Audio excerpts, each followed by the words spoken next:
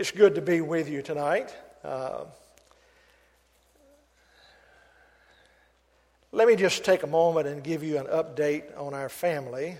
I know some of you may want to ask me about that, and it'll save a little time you're asking separately. Our son Frederick is on staff at Central Baptist Church in Decatur. He had served at First Baptist Church on staff for about 7 years, then went out to California and stayed 7 years as pastor in Turlock, California, and has returned to Decatur now and serving as an associate pastor at Central Baptist. He and Kimberly have 2 children. Corey is 11 years old, that's their daughter, and then their son Pierce is 8 years old. We had the privilege of spending a few days with them. We came from California into Birmingham and drove up to Decatur and spent from Tuesday through this morning with them, and then drove into the Birmingham area and over here this afternoon. And going back to Birmingham to catch a flight tomorrow morning and go over to Baton Rouge and visit our family. That's where Doris and I are from. And we're going to visit family there and then head back to California January the 1st. Our daughter Kimberly and her husband are in Seattle. They just moved there in August, having served in Gilroy, California for 8 years, I guess it was 7 or 8, and then left from there and went to Golden Gate Seminary working on his doctoral program, and has not quite completed that, working on his dissertation. But then God called him to go to Seattle, and he's working as a church planter catalyst, meaning he's working with other church planters in the Seattle area trying to get churches started there. And you help support that through cooperative program. Some of that money goes to North American Mission Board. And then as you give at the Easter offering, the Annie Armstrong offering, a portion of that money goes to help with that too. So you're involved in that work that's taking place in Seattle. Doris and I are still in Visalia, California. We've been there now 6.5 years.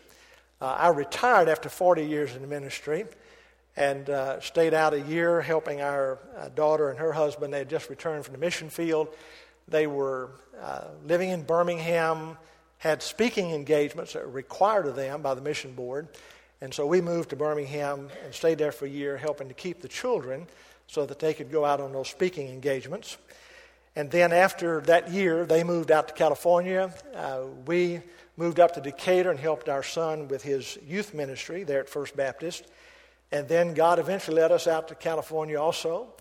And we've started all over. Church there was a church that's existed as long as this church has. But they'd gotten down to about 30 to 35 members that were mainly senior adults. So I fit right in when I went out there.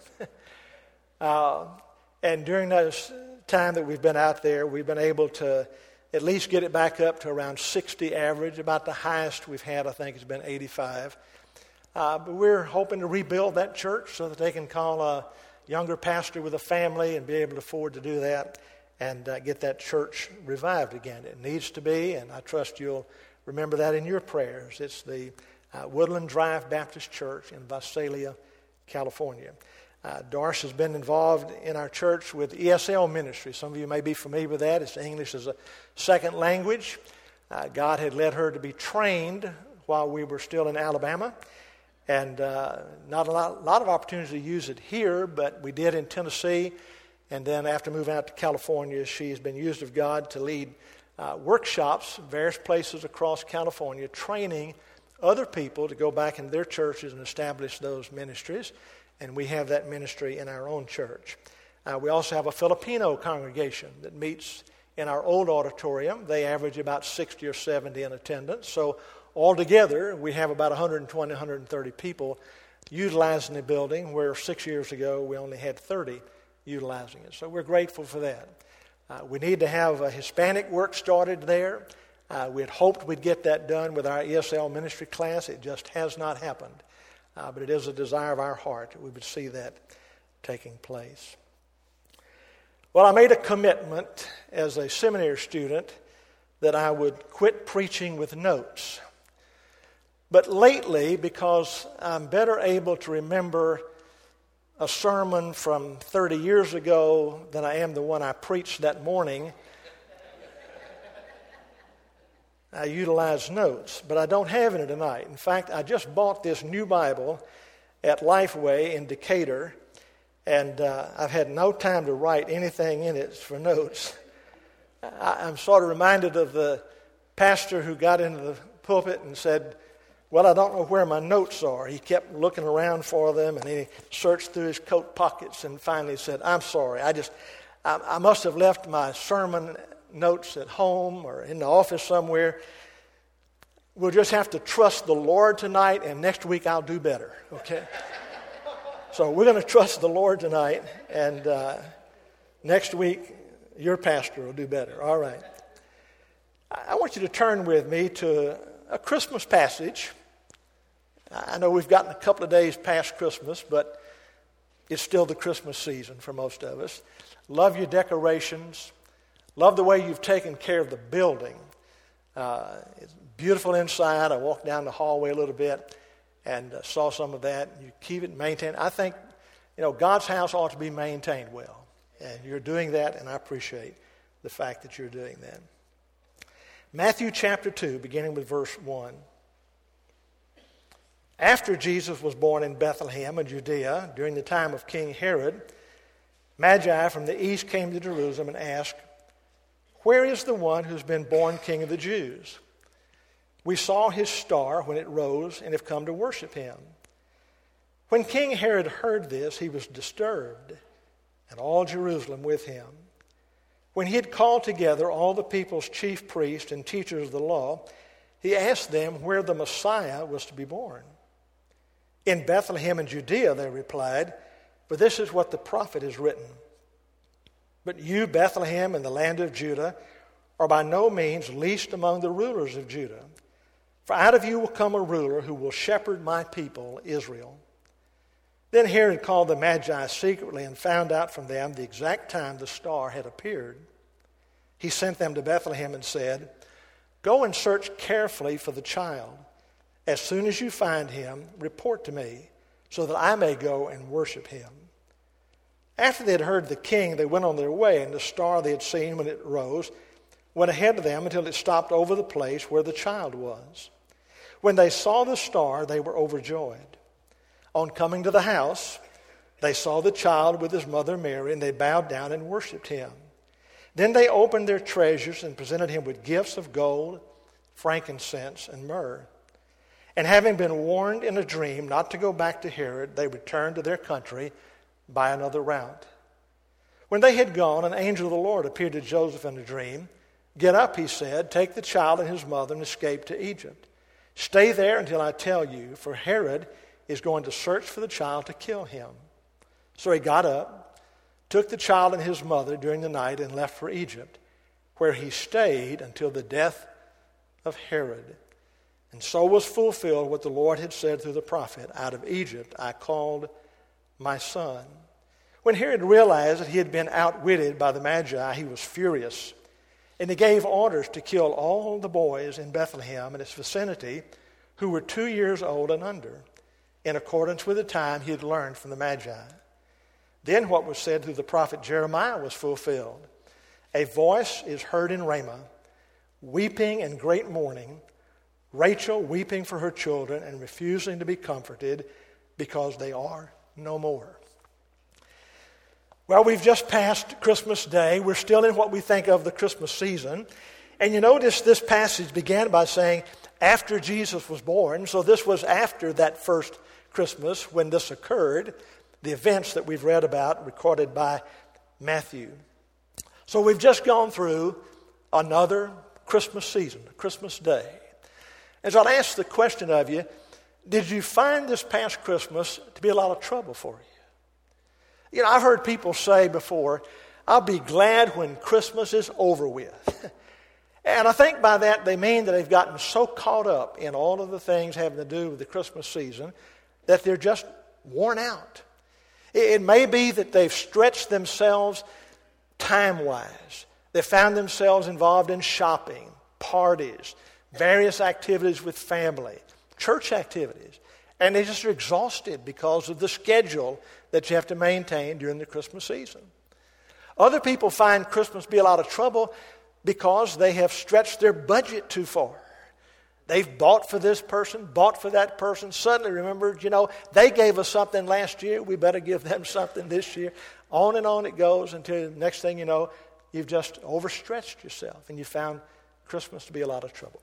Well, I hope it wasn't for you. I don't think Christmas should ever be a lot of trouble. But apparently it is for a lot of people.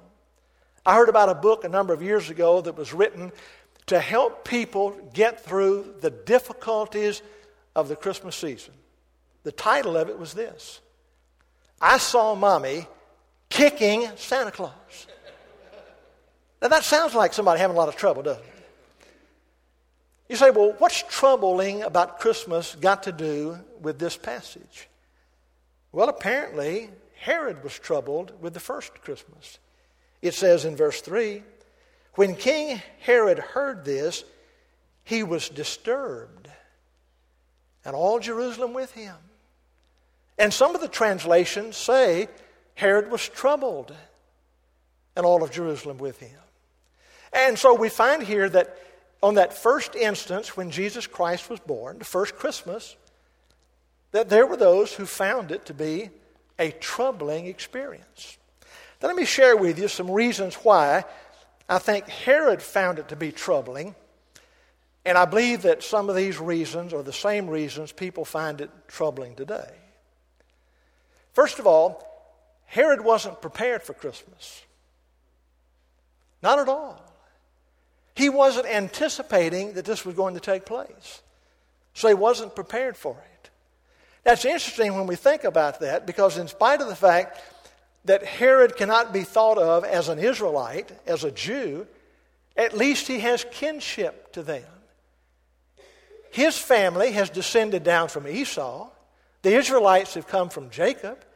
And so Herod knew a lot about the Jews. And in fact, he's now ruling over the Jews. But he's unprepared for this event that's taking place. Now, why is it that Herod was unprepared for this event? Well, first of all, I believe he was unprepared because he had lost sight of the heritage of God's people. You see, if he had known anything about what had taken place down through history, the heritage of God's people, he would have realized what God had been promising all along was going to take place. He would know that God had promised a Messiah was going to come. He would have known that that Messiah was going to be of the descendant of David. He would have known that God had always been faithful to whatever he had promised. These prophecies that Matthew writes about being fulfilled, that's just a small portion of what God had done. Down through the ages, God said he's going to do something, God did something. That was the heritage of God's people. They could rely upon God fulfilling exactly what God had said he was going to do. You say, well, Fred, what does that have to do with us? Well, I believe sometimes we forget the heritage of God's people as it is led down to today. I think a prime example of that is to hear anyone say, well, I'm a Christian, but I don't need the church. I don't like organized religion. Well, my friend, if it wasn't for the heritage of the Christian church, that person would have never heard the gospel of the Lord Jesus Christ. And so they owe a debt of gratitude to the heritage of God's people, what God's people have done down through the ages. And my friend, I think it's a sad day when we come to realize that very few of those who name the name of Jesus Christ and have their name on a membership roll of a church even darken the doors of the church. And it's getting worse. People have just said, I have no need for the church itself. Now, when I hear people say, I don't like organized religion, I don't either, in one sense. But I don't think of Christianity as being a religion. I think of it as being a way of life. It's a way of salvation. It's a relationship with God through the person of Jesus Christ. Now, I suggest to you that at one time it was simply an organized religion for me, and those of you who know me know my story. I joined a church when I was 11 years old, organized religion. And I thought I was a Christian because I was a member of the church. I believed God existed. I believed Jesus existed. I was trying to live a good life. I was hoping I'd live good enough to go to heaven. But that's all there was to it. But it was organized religion. And my friend, I don't like organized religion, but I love Jesus and I love his people and his church. And I don't want to ever forget the heritage of God's people. You know, there's a heritage for Meadowbrook Baptist Church. And there's some who've forgotten that heritage. Some who even found Christ here may no longer have a regard for any church, much less Meadowbrook. But they've forgotten that God used this church to bring them to a saving knowledge of Jesus Christ. Don't forget the heritage of God's people. But I think there's another reason why Herod wasn't prepared, and that is that he wasn't listening as he ought to the Word of God. You say, well, what access did Herod have to the Word of God? My friend, he's living in Jerusalem. The temple is there. There are synagogues throughout the area where he rules. The Word of God is taught there. When he wants to know where this so-called newborn king has been born, who does he turn to? The keepers of the Word. And if he had known the Word of God, he shouldn't have had to ask anybody. He could have said to the wise men, oh, I know that verse. I know where to find that. That's going to be Bethlehem. But he ignored the Word of God. Now, we're living in a day and age that really surprises me, that if you'd asked me 30, 40 years ago, do I think we'd ever come to a point where we are today, I'd have said, no way. You say, what are you talking about? I think the Christian church is ignoring the Word of God. My personal feeling is that most of the problems we have in America today are the result of the Christian church forsaking this Word. My friend, when major denominations can endorse sinful activity described in the Word of God as being sin, and endorsing that activity, it says that somehow so-called Christians have just forgotten about the Word. Now, my friend, I don't care what's politically correct. I believe we ought to follow what's biblically correct. And I don't care what the majority says. I remember a majority on one occasion that voted not to go into the promised land when they should have, and they wandered for 40 years in the wilderness. And I just wonder sometimes if maybe we as the Christian church in America today are just wandering in the wilderness. You say, well, preacher, I haven't forgotten the Word of God. Well, I'm glad you haven't. But we ought to be concerned about what we're seeing in the Christian church, because the Word of God is just being set aside. And man's ideas are more important than what God has to say. Well, that was one of Herod's problems. And because he had neglected the heritage of God's people, neglected the Word of God, he wasn't prepared for Christmas. But there's another reason I believe it was troubling to him. He was just pretending that he wanted anything to do with Christmas. Remember what he said to the wise men? You go search for the baby. Come tell me where he is. My friend, any person in his right mind, having been delivered the message that the Magi delivered to him and really wanting to worship this newborn baby, the Christ child, would have been willing to travel the 6 miles he had to go to Bethlehem. 6 miles. He could have walked that in 2 hours. He could have gotten in one of his chariots and made it there in a few minutes. But he was pretending. 2 ways in which I think he was pretending. Number one is I think Herod was pretending that he had any type of commitment whatsoever to the God of Israel. Pretending that. And my friend, there's a number of people today who pretend that they have any type of relationship to the God of Israel through Jesus Christ, our Lord. Herod could well be called the great pretender, because he was. You know, you don't get the impression from the wise men that they doubted his sincerity. You see, they were ready to go back to Jerusalem and let him know exactly where they found the Christ child, until God warned them to do something different. Now, if they had questioned Herod and doubted his sincerity, God wouldn't have had to warn them. They'd have just gotten on their camels or whatever they came on and gone back home and forgot about Herod. But he did a good job of pretending to be a Christian. You ever met anybody pretending to be a Christian? My friend, in 40-something years of ministry, I've met many of them. You say, well, you're judging them. No, they later confessed that to me. They said, I joined the church. I got baptized. And all this time, I've been pretending to be a Christian. Knew one person who told me that as a young man, he pretended to be a Christian because he knew that the girl he wanted to date would not date him unless he was a Christian. So he just pretended to be one. My friend, don't pretend to be a child of God. Be the real thing by faith in Jesus Christ, trusting Him and Him alone as your Savior and Lord. He is the basis of our salvation. But there's another way in which he pretended. Not only to have a relationship to this God, but also to have any type of commitment to Him.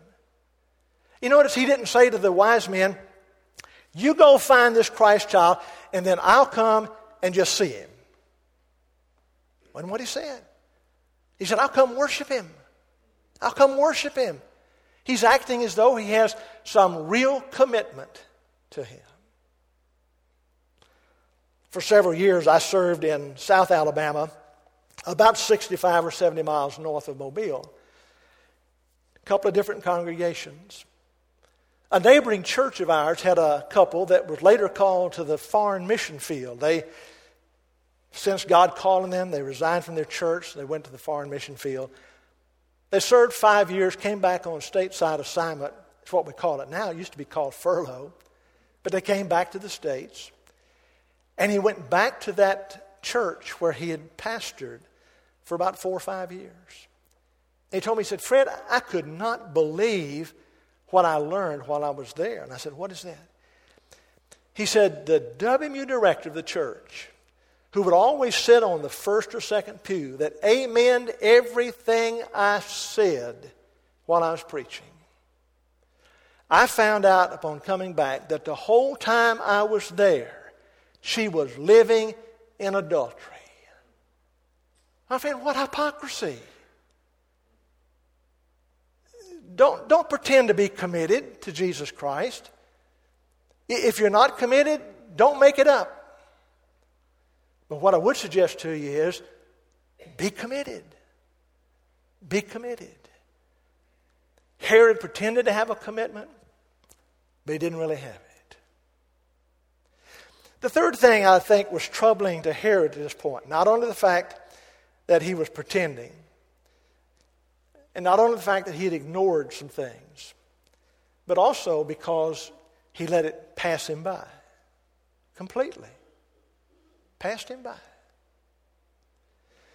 Isn't it interesting that Herod, who became a person of judgment, if you please, because he decided that he was going to judge the people by killing all those children under a certain age, trying to get rid of the Christ child.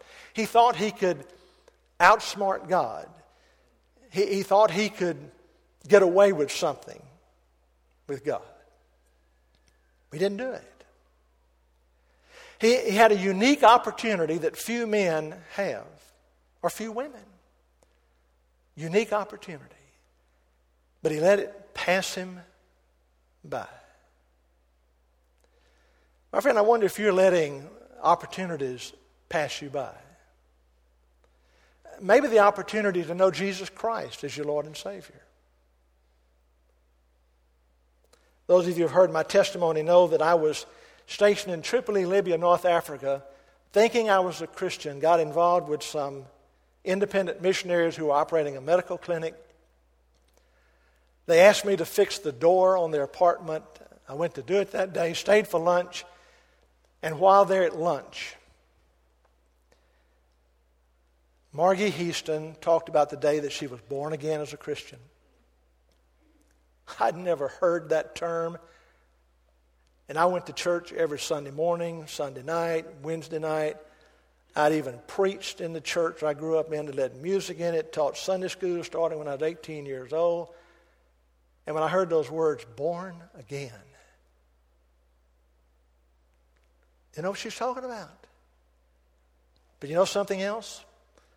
I was too proud to say, Margie, what are you talking about? But by God's grace, she referred to John chapter 3 where Jesus told Nicodemus a man must be born again. And I went back to the barracks and I got out a New Testament that missionary doctor had given me for Christmas. Hadn't even opened it. Just stuck it in a drawer. I got it out and I read John chapter 3. And my thought was, how have I missed out on this? But I didn't just close it up and say, well, no big deal. It was a big deal. I turned to Matthew and I started reading the New Testament. I'd read pieces here, pieces there, had never read it completely through. For the first time in my life, I read it. And I came to know Jesus Christ as my Lord and Savior. Don't pass by the opportunity to know Jesus Christ. If you have godly parents who have talked to you about knowing Jesus, come to Jesus. If you have a spouse who's talked to you about knowing Jesus, come to Jesus. Here's the other opportunity he let pass him by that we let pass by. And that is to tell others about him. I had an interesting thing to happen just a few weeks ago, and I'm going to close with this. We have an elderly lady. We have a lot of elderly ladies in our church. But this particular lady, Lulu Allen, came out and said, Pastor Fred, I want to tell you about something that just took place this past week, experience I had. She said, I was in a business place talking with a young man, and he wished me a Merry Christmas. And she said, I responded and said, yes, it's going to be a Merry Christmas because I'm going to celebrate the birthday of my Jesus. And here's what the young man said. Who is that? Isn't it interesting? He knew to say Merry Christmas because we were going through the Christmas season, but Jesus was a word he didn't know, a name he didn't know. And she had the opportunity to tell him. She said, he asked me, how old is he? And she said, oh, he's ancient. He's ancient. But oh, listen, he's new every morning, isn't he? Fresh to us. And what a precious name we have. And you and I have opportunity to share that message with others. Don't let it pass you by. Herod had the opportunity to know Jesus. He had the opportunity to share with his kingdom that he thought he had who that Jesus was. But he let it pass him by. Don't do that. Not just at Christmas season, but throughout the year. And I suggest to you, if we do these things, committed to Jesus Christ, truly committed, sharing him with others across the year, then when Christmas rolls around, it means all the more to us. Don't let Christmas be a lot of trouble. Let it be a blessed season that it's intended to be and can be. Let's pray together. Our Father, we thank you for your word. We thank you for this passage, Father. And so many times we read the Christmas story, we hear it, and we say, well, I've heard that before. I've read that before. And we fail to look again to find fresh meaning to it. God, maybe there's someone here tonight that has lost sight of the heritage of your people. The church just doesn't mean to them what it ought to mean. Or perhaps they have set aside your word. They're doubting your word. They're not seeking to live by your word. They're listening to all the voices that are out there that say something else. God, I pray that you'll speak to those individuals tonight. And then, Father, maybe there's someone here tonight that has never trusted Christ as their Lord and Savior. Oh, they've got their name on a church roll. They've even gone beneath the baptismal waters, but it's just a pretense. God, I pray tonight they would be saved. Or maybe someone who's just pretending to be committed. Maybe their faith has never really been tested, and if it is tested, they would never pass the test because they're just pretending. God, I pray that you'll work in their life to bring them to a genuine commitment tonight. And may each of us be committed to not let an opportunity of witness pass us by, but to be willing to stand up and to speak up for our Savior, Jesus Christ. For we ask it in Jesus' name. Amen. Brother Pastor.